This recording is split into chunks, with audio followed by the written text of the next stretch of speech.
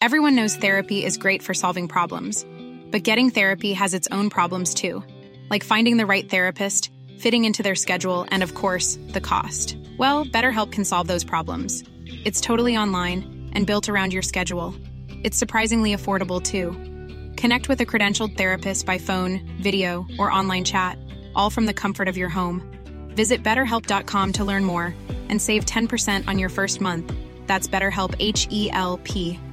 I'm Sandra, and I'm just the professional your small business was looking for. But you didn't hire me because you didn't use LinkedIn Jobs. LinkedIn has professionals you can't find anywhere else, including those who aren't actively looking for a new job, but might be open to the perfect role, like me.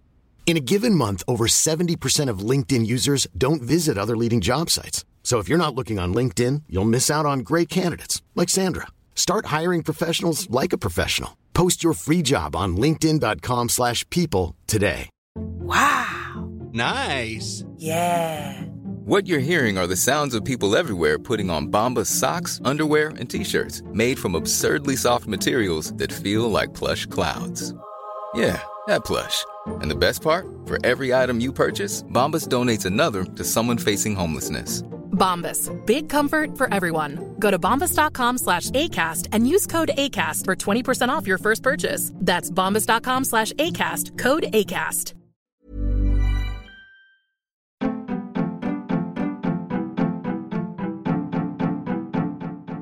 Welcome to The Other Hand, a podcast brought to you by CJP Economics, a collaboration between Jim Power and Chris Johns, where we discuss the intersection between politics, finance, and economics. Our back catalogue of podcasts can be found at our Substack website, and that Substack site also contains our extensive body of written work. Thanks for listening and reading. If you like our work, please share with your friends and sign up to our newsletter. Good afternoon, everybody.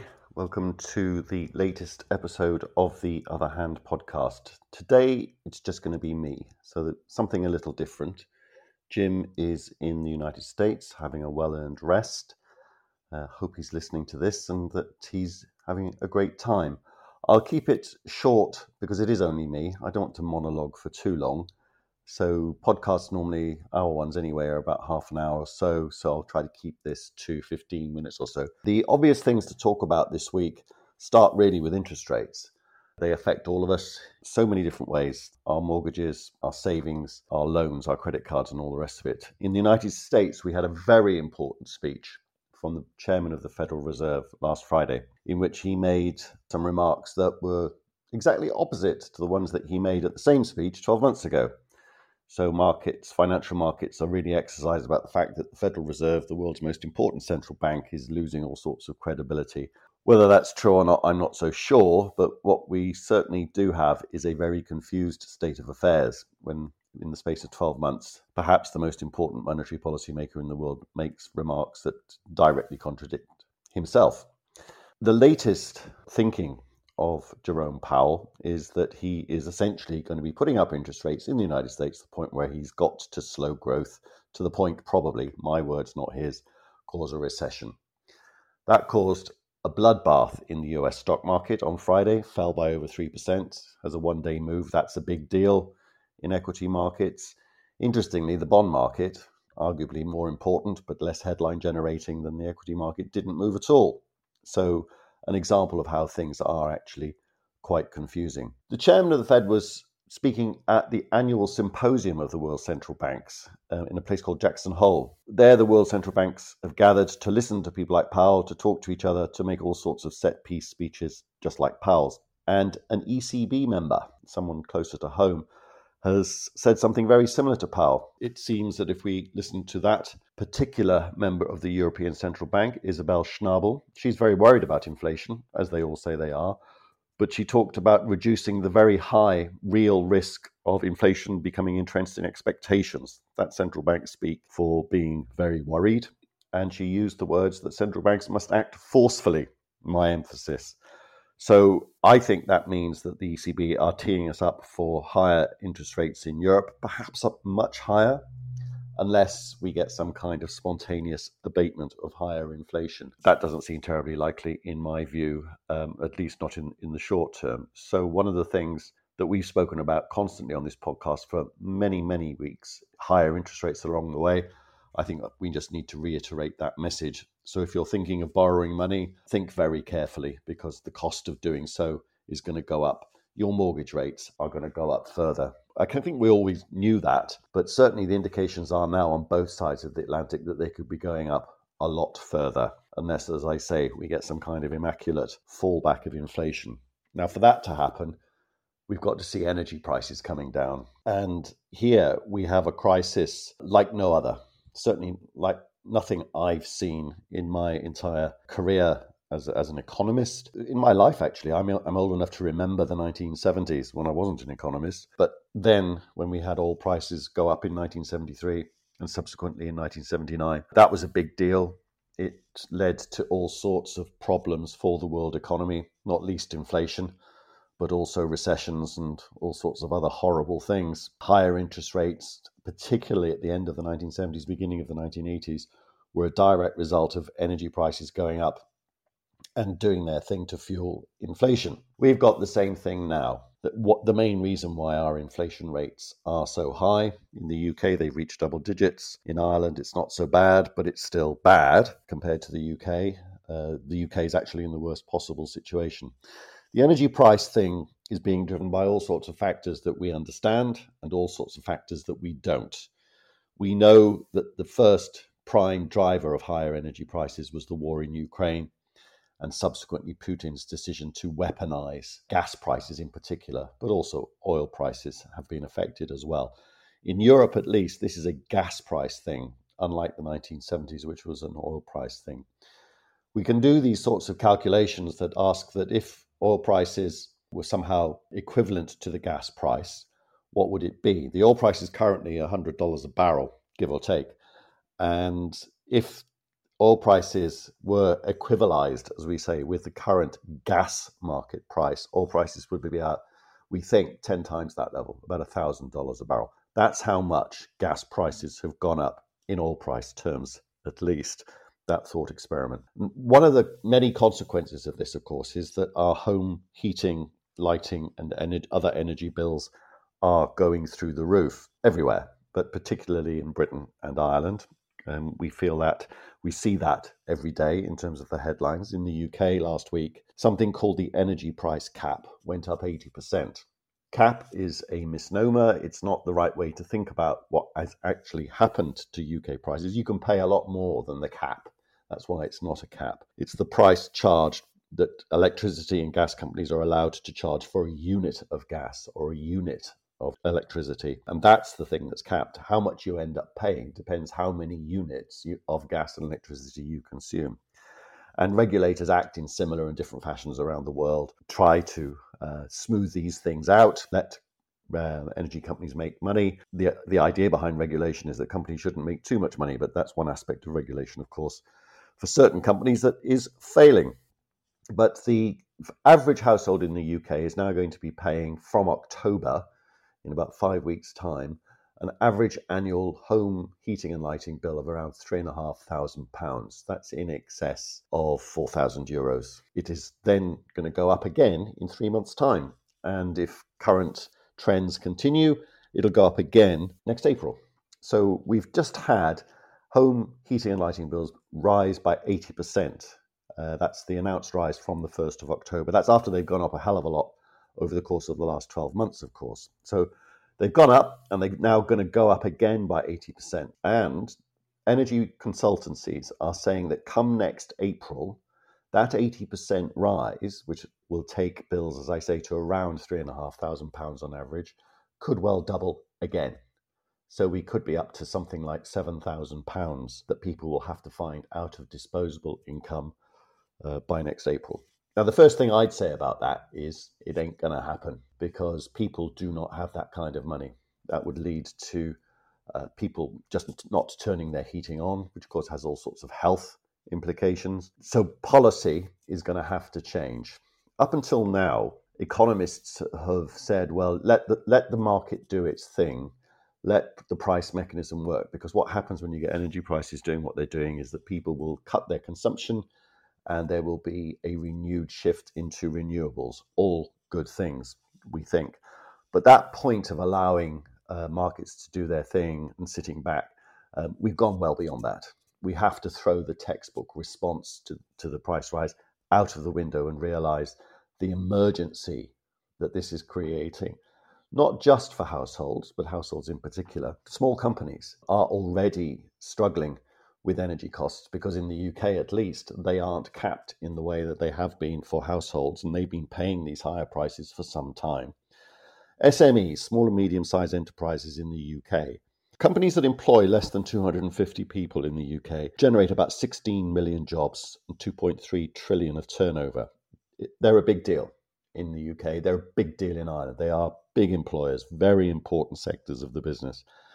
And I've seen figures that suggest that their energy costs have already tripled and are on the way to going up by maybe 5 or 6 times what they were a year or so ago. This is going to be an economic disaster on a massive scale for small and medium-sized enterprises and therefore for the economy as a whole. I think that policymakers on both sides of the Irish Sea clearly are focused on these issues, particularly the household issue, but I don't think the penny has dropped to just how big an issue this is, how big a crisis this is. I've been saying to myself, it feels a bit like when I was on a plane coming back from New York, just as the financial crisis was starting to build. I was working in financial services then, and I'd been in the States, been talking to all sorts of different people, getting insights into what was going on. And I had been shocked because I began to see that there was an incipient crisis building and it was going to be bad. And I remember turning to my boss, who was with me on the plane ride back from New York to Dublin at the time. And I said, I don't know exactly what's going to happen. I probably don't even know approximately what's going to happen over the next couple of years. But I do know that it is going to be bloody miserable. That isn't a traditional economic forecast, but it was right. I wish I'd been able to see my way through to seeing just exactly what would happen in particular to the banks.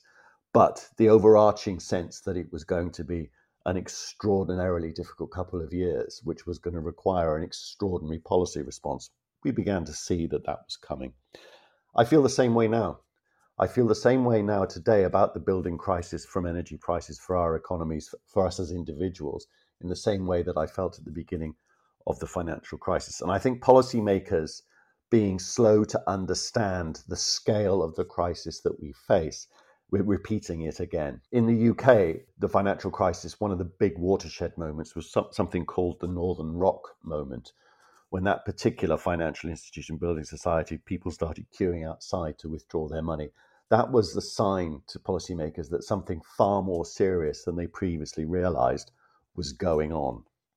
I think the energy price cap rise was a Northern Rock moment. And that's the announcement. I think the actual effect of prices going up and hitting people's bills from October, and then what's going to happen in January and or April can be thought of as for everybody, a more familiar concept to our Irish listeners, a Lehman Brothers moment. It's that serious. That's the scale of the problem that we face. And policymakers, I think, still haven't fully realised this, because if they did, here in the UK, we wouldn't have Liz Truss and Rishi Sunak wittering on about VAT changes, green levy changes, tinkering around with tax rates.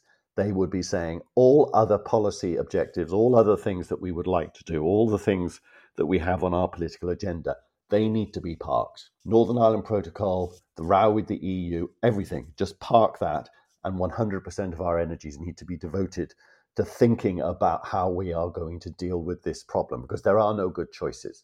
And similarly in Ireland, I think their policymakers clearly are aware of what's going on. It's been fascinating to read in the Irish Times this weekend about the doomsday scenarios being gamed behind closed doors in government circles about the possibility of actual supply restriction, not just the price rises, but the possibility if things get really bad this winter, particularly when it comes to the weather. But there are other reasons to think that in a reasonable worst case scenario, that horrible phrase, that we might actually have the lights going off and or petrol stations shutting down because supplies have been restricted. That's how bad it could get. I'm not saying it will, but that certainly is a possibility. But equally in Ireland, the upcoming budget should be framed entirely around the policy response to the energy crisis. If you were doing this with the luxury of time and state administrative capacity to do complex things very, very quickly, you would target all of the help towards the poorer sections of society, the most vulnerable, to get all, maybe, or most of the help. The problem with it is that we've got very cumbersome administrative functions, particularly when it comes to administering welfare benefits and targeting the less better off. We already have all sorts of benefit traps and other anomalies within the benefit system that would be very difficult not to make worse if we went down that road exclusively, although we must go down part of it. The best way that I've seen proposed, and somebody called Torsten Bell of an outfit called the Resolution Foundation here in the UK, has said that the right way to do it, because it's doable in a practical, pragmatic sense, is to stop the energy price from going up and say, right, that's it. It's not going to go up anymore to households or companies or businesses, particularly SMEs. And what we're going to do to at least part fund that is to raise tax rates, income tax rates, and perhaps even corporation tax as well. That, of course, is politically toxic, particularly in the UK, where the Conservative Party candidates to the next Prime Minister are falling over themselves to try and commit to sooner or later tax cuts. And I imagine it's a politically toxic formula for Ireland as well at this stage of the electoral cycle. But whether or not taxes go up, borrowing is going to have to take the brunt of this. And the finance minister in Ireland and whoever the Chancellor of the Exchequer here is in the UK is going to have to borrow an awful lot more money. And what we need to see from our politicians is a recognition that this is as big a problem for economies, individuals, and also the SME sector, which has been very badly neglected in all of this. It's all hands to the wheel now, and some serious thinking and serious policy proposals must emerge on both sides of the Irish Sea. It's perfectly possible that we're going to mess this up. We managed to get out of the financial crisis in reasonable shape. There were lots of mistakes made along the way, and we still suffer a lot of the consequences of those mistakes. The pandemic was handled reasonably well by our policymakers. Again, mistakes were made. They've got another crisis on their hand as big as those two, with potentially devastating consequences if they get it wrong. This is really, really serious, and I would urge anybody to speak to their representatives, to appeal to anybody in power. Get your skates on. This is the time for some hard thinking and some really, really hard policy choices.